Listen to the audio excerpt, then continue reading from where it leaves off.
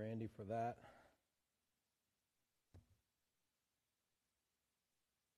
If you would, turn with me in your Bibles to Romans chapter 15. We're going to be wrapping up our series on stewardship and giving and those types of things. I would just, by way of reminder, let you know that your regular tithes and offerings can be placed in the plates in the back on your way out the door. And don't forget, we are doing a little bit late, but taking some time to focus on the Eliza Brodus offering, which is our state offering. We normally do that in September, but we were so focused on getting our mission team ready for Brazil and all that kind of went into that it kind of got put on the back burner. So we're going to focus on that here for the next few weeks. That supports our state missionaries. They do all kinds of tremendous work throughout the Commonwealth. It affects things like Oneida Baptist Institute, which our church has partnered with in the past. It also affects people like Daryl and Sheila, who are Kentucky Baptist missionaries serving at Clarity Solutions in the Haven. And so things like that are things that Kentucky Baptists do throughout the Commonwealth, and just want to encourage you to prayerfully consider giving to that. And you can do that both in person. We have envelopes available. You can also do that through our online giving. We're going to look at Romans chapter 15, verses 20 through 24. That's what we're going to read this morning. But we are going to look at some of the verses surrounding there also as we break down the text this morning. So if you are able, please stand for the reading of God's Word. And beginning in verse 20, Romans 15 says this. It says, "And thus I aspire to preach the gospel, not where Christ was already named, so that I would not build on another man's foundation. But as it is written, they who had no news of him shall see, and they who have not heard shall understand. For this reason I have often been prevented from coming to you. But now, with no further place for me in these regions, and since I have had for many years a longing to come to you, whenever I go to Spain, for I hope to see you in passing, and to be helped on you, or be helped on my way there by you, when I have first enjoyed company with you for a while." All right, you may be seated. Now, we're going to actually deal with a significant portion of the time around there. But I want to give you guys a little bit of history. You got a little history from Randy this morning. I want to give you a little history as well. But this is going to be a little bit more recent history. And I don't know if you know this or not, but the Southern Baptist Convention, of which this church is a part, was founded in 1845. And Baptist churches gathered throughout the South, and they went to Georgia, and they gathered there to come together for a lot of different reasons. But the number one reason, the reason why they said they came into existence, was to accomplish what they called one sacred effort. And that one sacred effort, in their own words, was the propagation of the gospel. Now, we don't use the word propagation very much anymore, but what that means is the spreading of the gospel. And so when Southern Baptists came into existence, Baptist churches from all over the South came together, and when they came together, they said, hey, if we're going to work together, if we're going to do things together, what is it we are coming together to do? What is our purpose? What is our mission? And they agreed that the Southern Baptist Convention was going to bind together, take all of these independent churches, and we still are an independent church that has freely come together for what? But to make sure the gospel goes forth and goes everywhere. It is because of the Southern Baptist Conventions that other agencies came into existence. First was the Foreign Mission Board, which is now known as the International Mission Board. Also the Home Mission Board, which is now known as the North American Mission Board. The WMU, which didn't need to change its name because women usually get things right on the first try. As well as seminaries and other agencies and organizations, all for the purpose of seeing the gospel go forth. Now, it wasn't until 1926 that the Southern Baptist Convention came together and they began to realize that they needed a better way to accomplish their goal. See, up until 1926, all of the churches would meet and hear from people from all these different agencies, whether it was back then it was the Foreign Mission Board or the Home Mission Board, and they would come and make their appeals to churches, and churches would all individually decide how they were going to give to each organization. And whether they gave to seminaries or gave to the Home Mission Board or the Foreign Mission Board or even one of their state conventions and their own kind of people around them, and how they would do all of that. And they became to the conclusion like, hey, what if we all came together and agreed about how we were going to kind of give the money and sort out the money so that we no longer had to have all of these different things that we were giving to, and we made it one thing that we gave to. And that they decided that it would be far more effective if the churches would budget a certain amount, a certain percentage of their regular tithes and offerings to be given for the purpose of seeing the gospel go forth, to be given for the purpose of supporting the International Mission Board, the North American Mission Board, and their state conventions. And thus, the cooperative program was born. A lot of people who attend Southern Baptist churches, and if you don't attend business meetings and see the budget and see all that stuff, you may have no idea what your money goes towards. And you may assume through that your money is only going towards keeping the lights on in this building and making sure my family doesn't starve to death, which we appreciate. However, today, every Southern Baptist church, including Tunnel Hill Baptist Church, actually gives a portion of every dollar that gets put into the offering plate for the purpose of sending, equipping, and supporting missionaries in our state, in North America, and throughout the world. Along with that, your tithes and offerings go to support organizations like Lifeway, not the store that we used to have over in the shopping center, but the place that we get those Sunday school materials and a lot of other materials that we're given, as well as supporting our seminaries like Southern Seminary up in Louisville, of which I was a participant and a student there, as well as Joe, and we've had several others through here as well. The cooperative program serves as a reminder that our regular tithes and offerings do more than just support the local church and the local church staff. On the contrary, it supports the kingdom work throughout the entire world. At the heart of this is the belief that we can do more together as churches, individual churches, autonomous churches, coming together than we could ever hope to do separately. It may seem impossible, for a church like ours to independently send a missionary into the mission field. But as a part of the cooperative program of the Southern Baptist Convention, we participate in sending missionaries everywhere. And when we look at our passage today, we see the earliest ideas of what the cooperative program would ultimately become. In our passage today, we find Paul preparing for his first trip to Rome.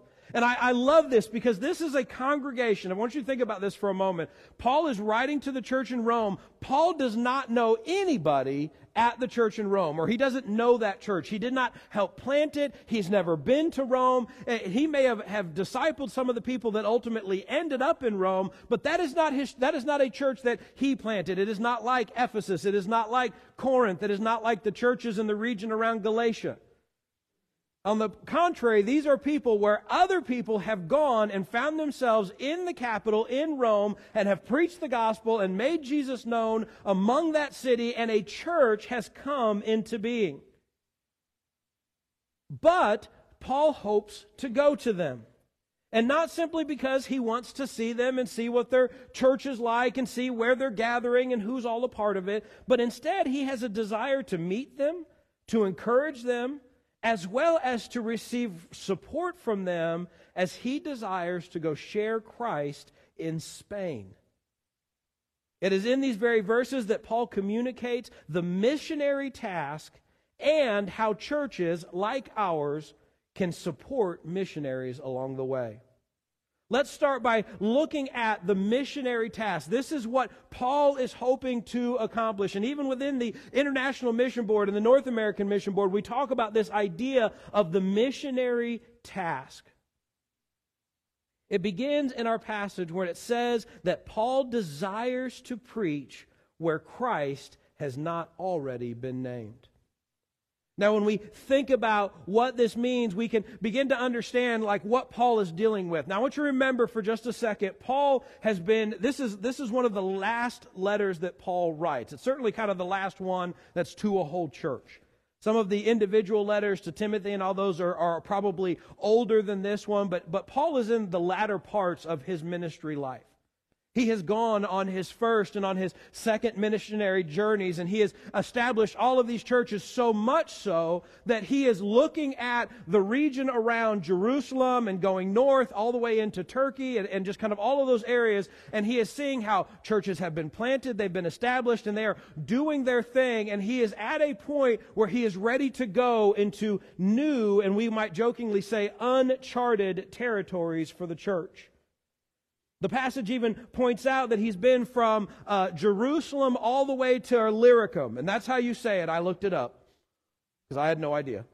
From Jerusalem all the way to Illyricum. And Illyricum is one of the northernmost parts in that area of the Roman Empire. And so he's kind of doing that as to say, we might say from Paducah to the mountains, something like that, where he's saying this whole big area, we've covered it all. And he's realizing that he's covered this area and he's covered the region, and so he's wanting to go someplace new.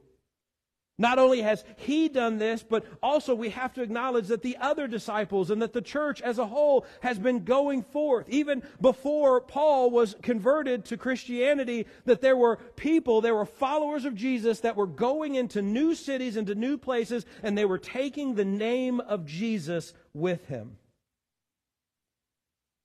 These churches are established. They're doing the work of ministry. They are sharing the good news within their community and even spreading into new communities. And because of all of this, God is calling Paul to go somewhere to do a new work, to not build upon the work of others, but to lay a new foundation for a new congregation in a new place. This new foundation that he is talking about includes going into a new community, evangelizing this new community, discipling them as followers of Jesus.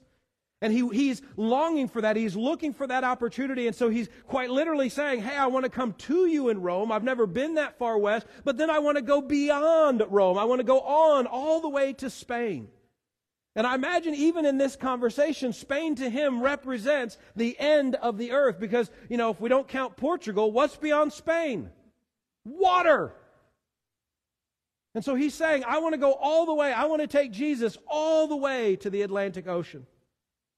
Because at that time, that was the end of the known world. And he wants to go and he wants to establish new places, going in, sharing Christ, and discipling people that they might be followers of Jesus.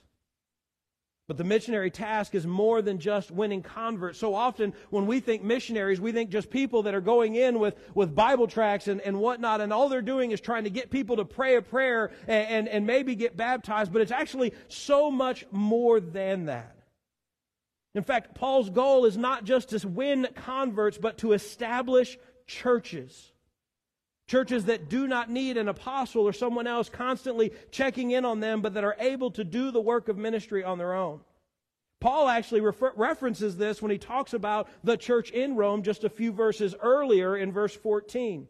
Look at verse 14 just a second. It says this, he says, "And concerning you, my brethren, I myself also am convinced that you yourselves are full of goodness, filled with knowledge, and able to admonish one another." That, I'm going to say something. From Paul, that's a compliment. This is the same guy that said, "Oh, you foolish Galatians, I'm amazed at how quickly you went away from the gospel." This is a guy that does not pull any punches, and he's saying, I am confident that you are full of goodness and knowledge, and that you are able to admonish one another, that you are able to disciple one another and talk to one another, administer to one another. The Roman church was a church that could exercise discipline, discern truth from error, and disciple others well. This is a good church. It's not a perfect church, bear in mind. And if you're looking for the perfect church, you have definitely come to the wrong place. They weren't a perfect church, but they were a church that could, at the very least, they were mature enough and they were growing in such a way that they were not only able to recognize truth from error, to teach what is right and good, and recognize when things are wrong, but even to go out and to establish new churches. They were capable and able and actually doing the fulfillment of the Great Commission without the support of others. See, the goal of the church is actually not only to win, or the missionary task is not only to win converts, but also to establish healthy churches and develop leaders that can do these very things. Paul has also experienced this where he is working in all of these other places. If we go to verse 23 and verse 28 as well in this passage, you can see that he is among churches. Verse 23 says, "There is now no further place for me in this region." Verse 28 says, "I have finished what I have done, and I have put my seal on the fruit of theirs," talking about other churches in the region where he is. These other churches had come to a place where they were not only established and able to minister to themselves, but they were even able to start taking care of other people. Because of this, what we recognize from verse 28 is that he was ready to move on. And the missionary task ultimately involves saying, okay, this church is established, on to the next work. He was ready to exit, to leave these churches, to do the work, with only the occasional letter or the occasional encouragement from one of the disciples. See, this is what the fulfillment of the Great Commission looks like. And let me read for you Acts 1:8 just by way of reminder. Jesus says to his disciples, "But you will receive power when the Holy Spirit has come upon you. And you shall be my witnesses both in Jerusalem and in all of Judea and Samaria and even to the remotest parts of the earth." Paul understood that in order for the good news of the gospel, in order for the witness that he had to reach these remote parts of the earth, these ends of the earth, depending on your translation, that he had to move on. And he had to go where Jesus had not been named. And so he was preparing, and he was getting those churches ready and preparing even to go through Rome on his way to Spain to do this very thing, to fulfill the Great Commission. Makes me wonder for just a moment if there is not some in this room that are called to do this very same thing. I will never forget attending a seminary chapel when I was up at Southern. And the president of a Southeastern seminary was giving the chapel service that morning. And I'm a traveler. You guys know this because I like to. We go to Brazil and all that type of stuff. And some of you who really know me, it's because I like food and I like eating other people's food. And I've always wanted to go to the next place, and I've always wanted to travel. And at one point in my life, I thought, North Carolina would not be a bad place to live. And is that an amen? I said, North Carolina would not be a bad place to live. I said, you live in one state, there's mountains on one side and there are beaches on the other. That sounds pretty nice. I know they can cook. So I had been praying about that and been thinking about that, and rest assured this was many, many years ago. And I was at that seminary thing, and the president of Southeastern was speaking, and at one point he finally said, did you know that there are over 5,000 Baptist churches in the state of North Carolina? And I was like, that's a lot of places I could apply to. That's not what I really thought, but we'll, for the sake of story. He said, did you know there's only 5,000 Christians in Turkey? He said, I have all of these people come to my seminary from North Carolina, and when we ask them, what do you want to do? And they say, well, I want to come here, I want to get my education, and then I want to go back home and pastor a church back home. He said, there are 5,000 churches in North Carolina. There are 500 Christians in Turkey. Where do you think you're needed most? And that hit me hard. And that is one of the many reasons why God has called me to stay put and the work of ministry that I do here.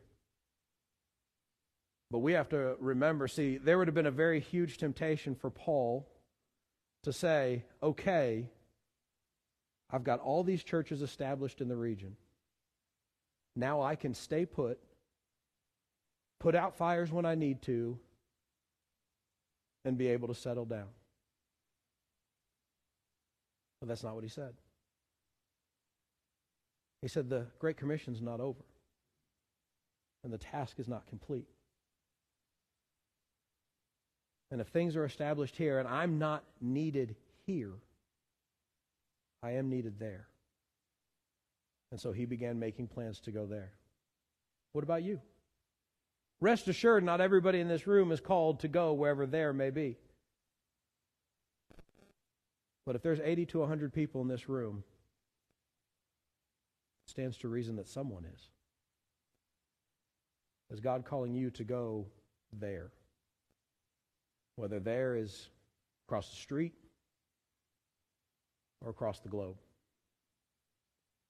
Let's talk about that. Let's talk about what it means so we have the missionary, we have the missionary task to go and to go into a new area, to share the gospel, to disciple believers, to establish a church, to develop leadership and to get them healthy, and then ultimately to really leave and leave those people to be there and leave with some partnership, leaving with some still availability to them, but to leave. What does that mean for the local church? Because this is what Paul is called to do, but this is not necessarily what he's telling the church in Rome to do. So what is the local church's role in the missionary task? Well, let's start by those who stay. Because not everyone is called to get on an airplane and move to another country. Not everybody's even called to get on an airplane. How does the church support the missionary and support the missionary task even when they are called to stay? Well, the first answer is an obvious answer, but not one we should overlook. And the first thing we are called to do is to pray. Go all the way down in our chapter to verse 30. In verse 30 we read this. It says, "Now I urge you, brethren, by our Lord Jesus Christ and by the love of the Spirit, to strive together with me in your prayers to God for me, that I may be rescued from those who are disobedient in Judea, and that my service for Jerusalem may prove acceptable to the saints." To the number one thing that Paul was asking Rome to do at this moment, at this time, he says, my work is done in this region. But before I come to you, I have to go to Jerusalem. I'm going to deliver a gift. I'm going to deliver support for the Christians in Jerusalem. And I need you to pray for me. To pray that God will be with me, that God will protect me. And specifically, he's just saying, I want God to be there with me. And I need you to pray with me as I am praying with me. We see this throughout the letters of Paul. In fact, elsewhere in the Scriptures, Paul asked for prayer from churches that he might be bold in his proclamation of the gospel, as well being clear in his presentation of the gospel. Paul knew beyond a shadow of a doubt that all of his work was powered not by his intelligence, not by his strength, not by his ability, not by his tent making, but his ministry was powered by prayer. Brothers and sisters, we as the church here should be praying for our missionaries throughout the state, the nation, and the world.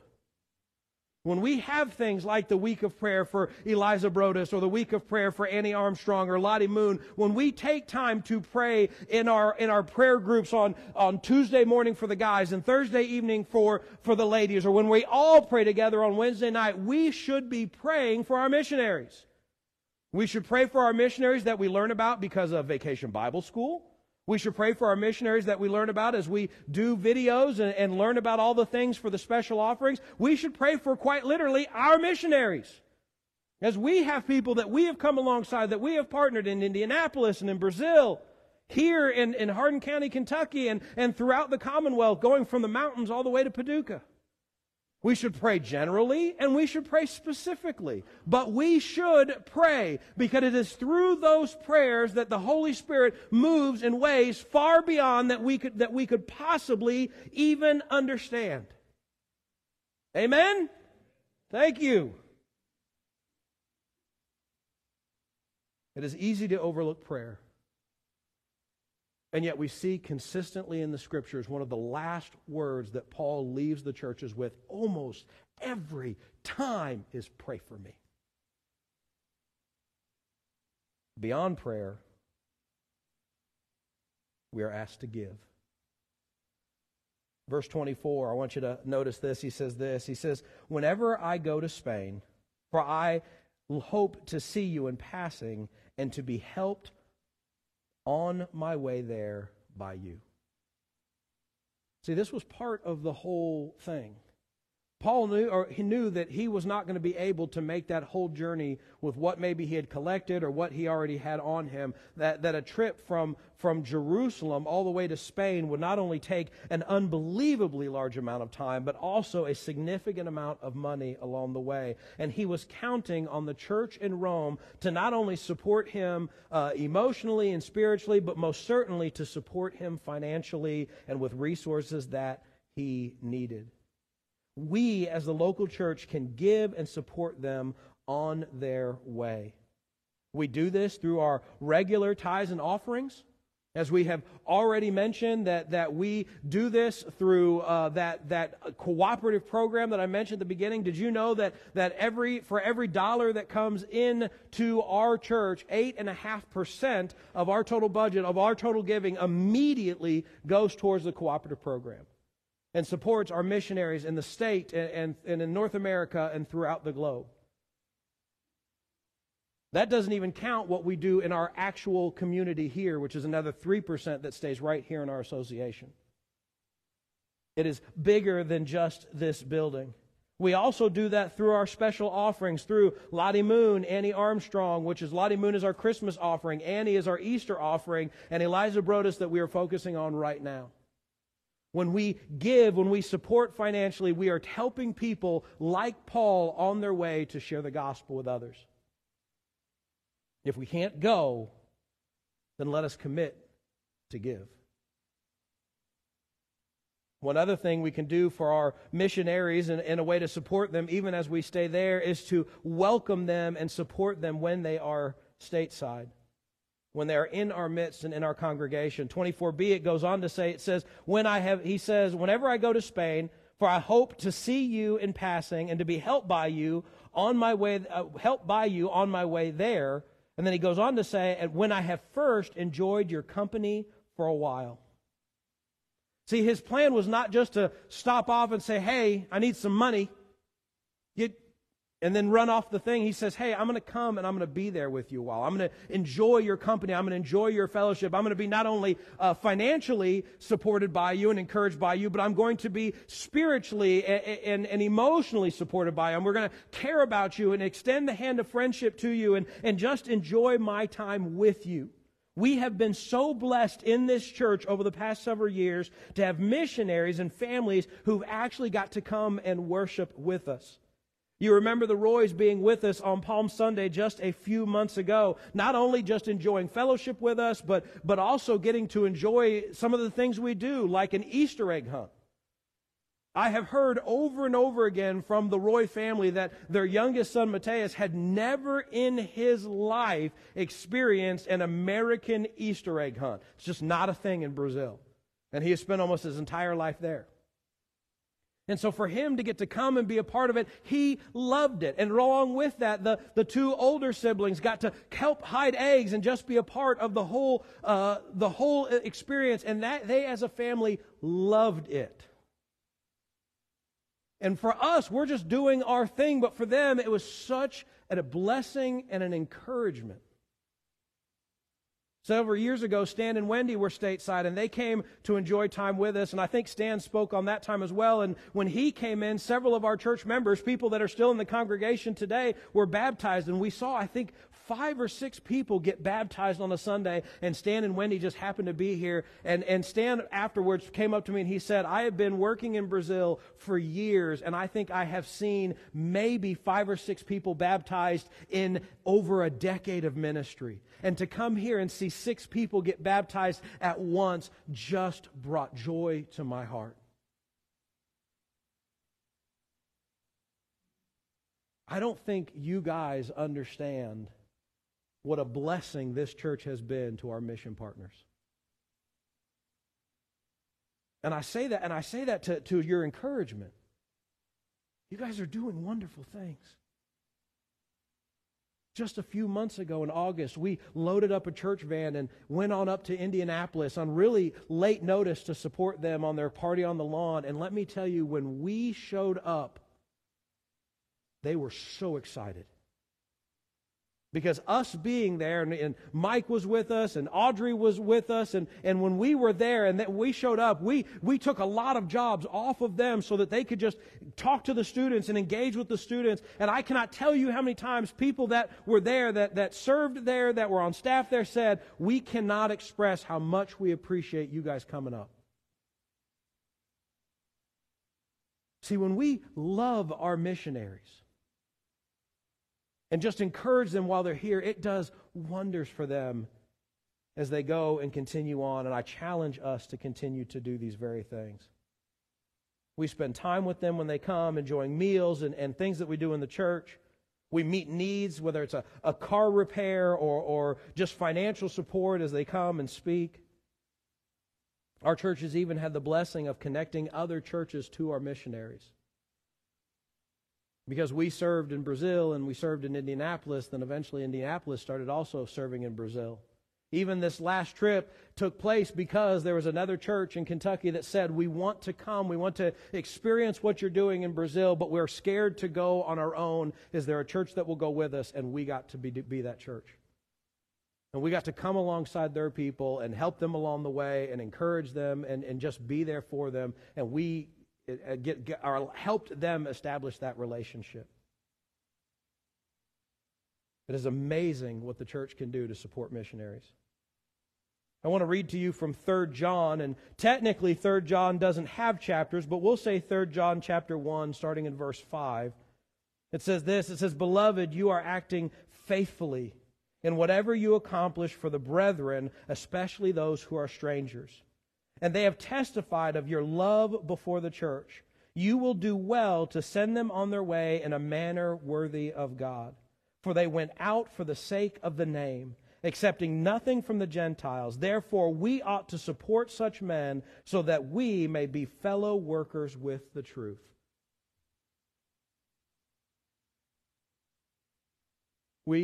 Not everybody's called to go. But that doesn't mean we don't have a responsibility for those who are called to go.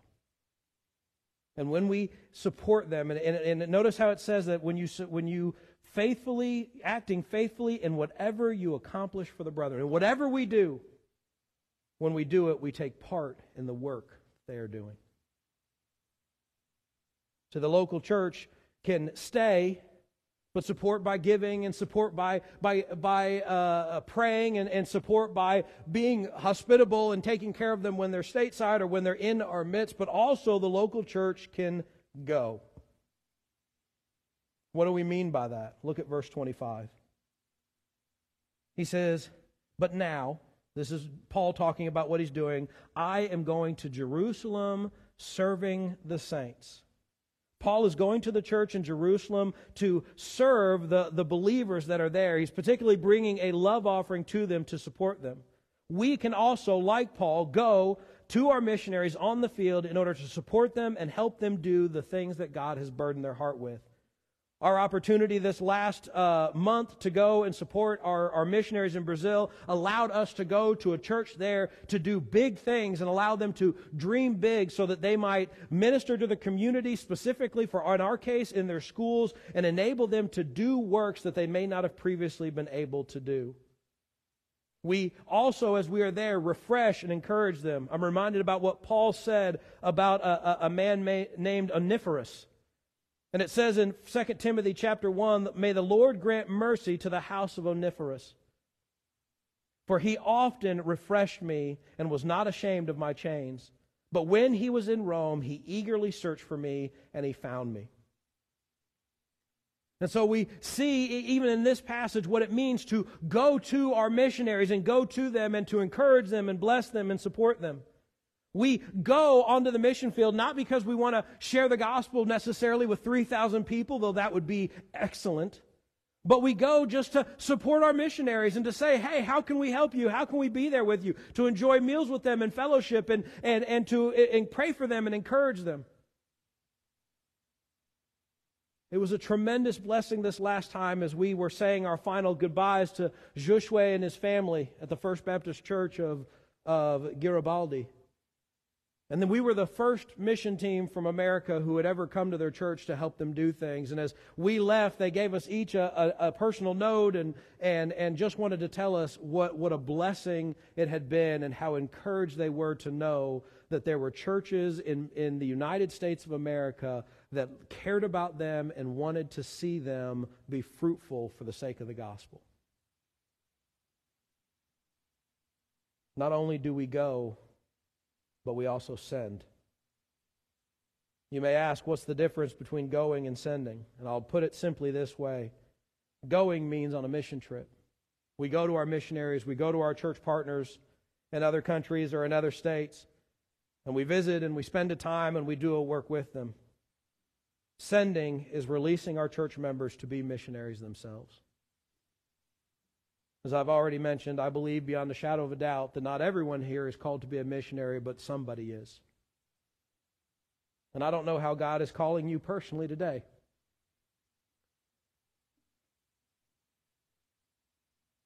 But if God's calling you to mission, I don't want you to feel like you have to leave this church in order to go to mission. I want you to feel like this church is going to be the place that sends you. And it may be through the International Mission Board or the North American Mission Board, but we're your sending church. And we want to encourage you, and we want to equip you, and we want to support you when you're on the field. And I don't know who that might be,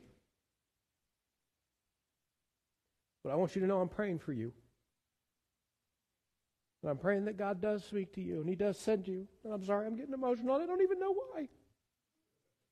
I think I'm tired, but it might be something else. Anyone in this room, I can't even read my notes anymore. My goodness, what's wrong with me? Anyone in this room could be a missionary on the field. The statement that we heard over and over and over again when we were in Brazil was, oh my goodness, they look just like us. So often when we think of missionaries, we think of Tracker Jack at Vacation Bible School. Some guy in khaki shorts and boots, wearing some Australian outback hat, going into the jungles of Africa. But missionaries are people like you and I, who've had very normal jobs, who've had very normal upbringings and educations, and they just get a burden on their heart that there are lost people that need to hear about Jesus. And one day they finally say, I'm going. And they go. Anyone in this room could be a missionary if God lays that on your heart. And I would challenge you today. If you're that someone, and you may not know you're that someone today. You may not find out you're that someone for a year, 2 years, 5 years, 10 years. But if God lays you on that heart, church, those of us that are going to stay, we need to be praying for these people. We need to be praying that God is clear with them, that God raised them up, that God directs them to the mission field that they're supposed to go, and we need to be doing all those things we mentioned, praying for them, supporting them financially, and supporting them emotionally and incarnationally, meaning showing up. The last thing we can do is welcome. You may be thinking to yourself, Pastor, you already said that, and you're right. But there's two kinds of welcoming. First, we welcome our missionaries when they're home or when they come to be in our congregation. But the other thing is we have to recognize that the nations are coming to us. And even as we are gathered here in Hardin County, there are people throughout this county who in their homes speak a completely different language than what we speak in our homes. They speak Spanish. They speak Arabic, Farsi, German, Korean, Chinese. various languages throughout Indonesia. And they're here.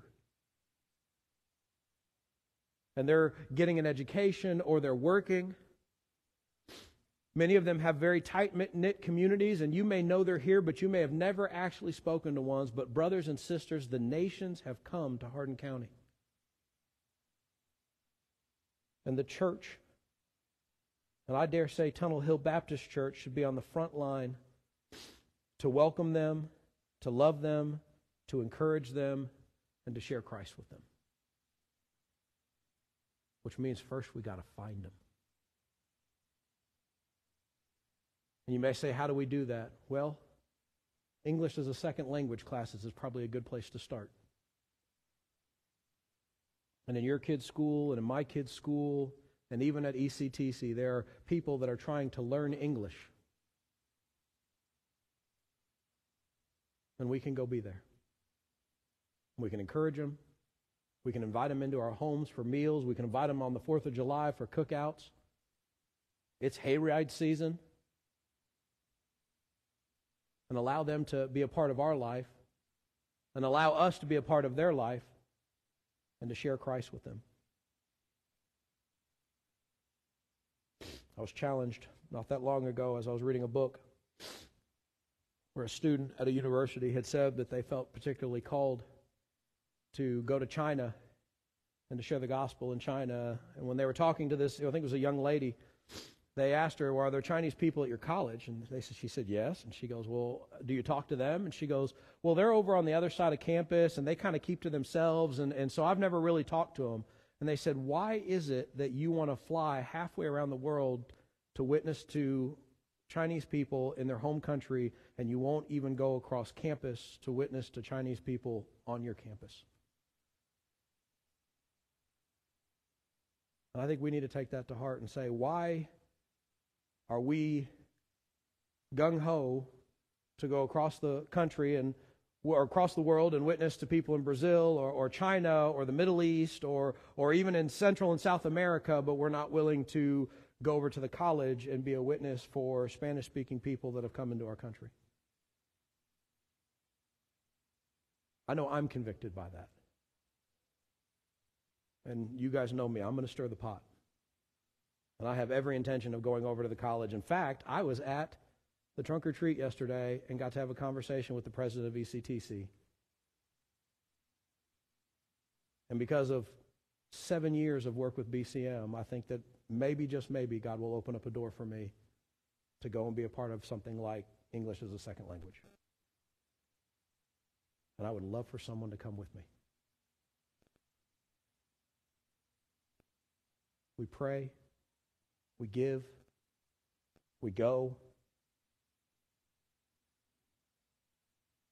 we support, we send, we welcome. Every single person in this room has a part to play in the missionary task. What is yours? I pray that God reveals that to you. Let's pray. My God, my exceeding joy. Lord, I thank you so much for today. Lord, I thank you so much to be a part of a church that does missions. And God, I praise you for each and every person here, because I see in each and every person here how they support the mission work that we do as a church. But God, it's not our mission work, it's your mission. And we're just one church trying to be a part of your great redemption story. Lord, I praise you for each and every church member here as they are a part of the missionary task. Lord, I praise you for the ones that pray. I praise you for the prayer warriors. And God, I know that there are people in this group that they pray, and they pray diligently, and their prayers are powerful. And I have never ceased to be amazed at how often you answer our prayers in ways beyond what we could even imagine. Lord, I praise you for our prayer warriors. God, I praise you for our givers. And Lord, I know that all of us are called to give of our tithes and offerings, but God, I praise you for those who faithfully give, and I praise you for those who faithfully and generously give over and beyond. who sacrificially give because they believe in what you are doing through the nations. Lord, I praise you for them and how they give and how they support and how they support not only this church, but even this church as it participates in the work to the nations. God, I praise you for those who go. And Lord, I know that there are many in this room. Some have gone to Brazil and some have gone into Central America and over into Eastern Europe and so many other places, Lord. And I praise you for them. Lord, I thank you that we have those that are willing to give up their vacation or their breaks. They're willing to give up their safety and security. They're willing to endure uncomfortable plane rides and strange food and often late nights and early mornings to go and to be where our missionaries are. Lord, I thank you for each and every one of them. Not just those that have gone in the last year, but those who have gone throughout the history of our church.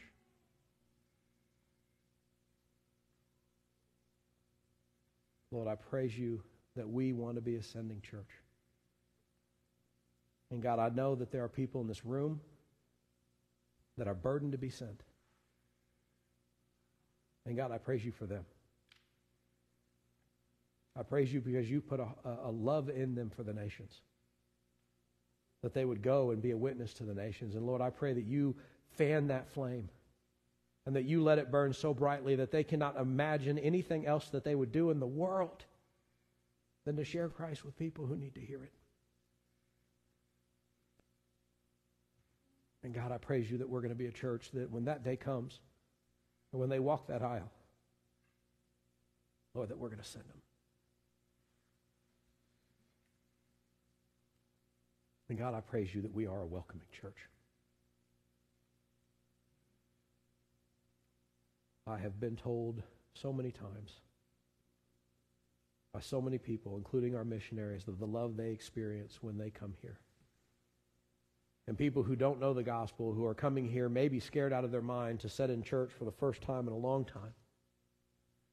And God, that they feel so much love and support and care while they are here that they keep coming.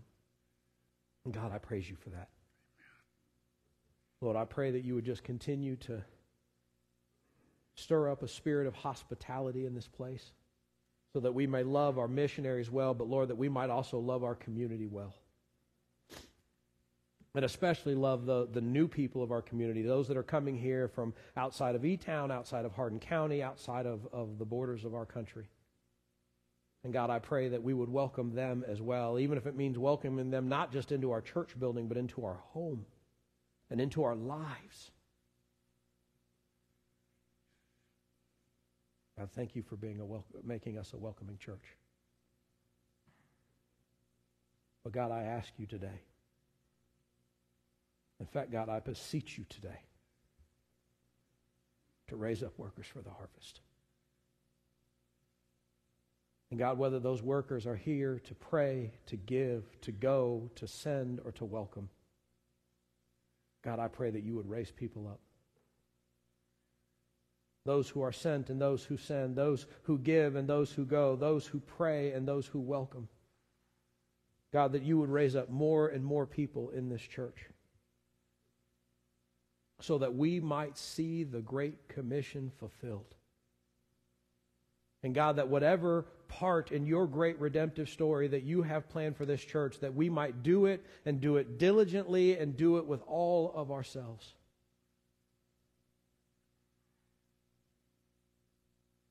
Lord, if you are calling someone in this room to be a part of this great missionary story, but it needs to start with their own salvation, God, I pray that they would choose today to give their life to Jesus. And for the rest of us, God, I pray that you would just reveal your heart for us and how we may all, each as members of this church, play our part in this one sacred effort. God, we ask these things in Jesus' name. Amen.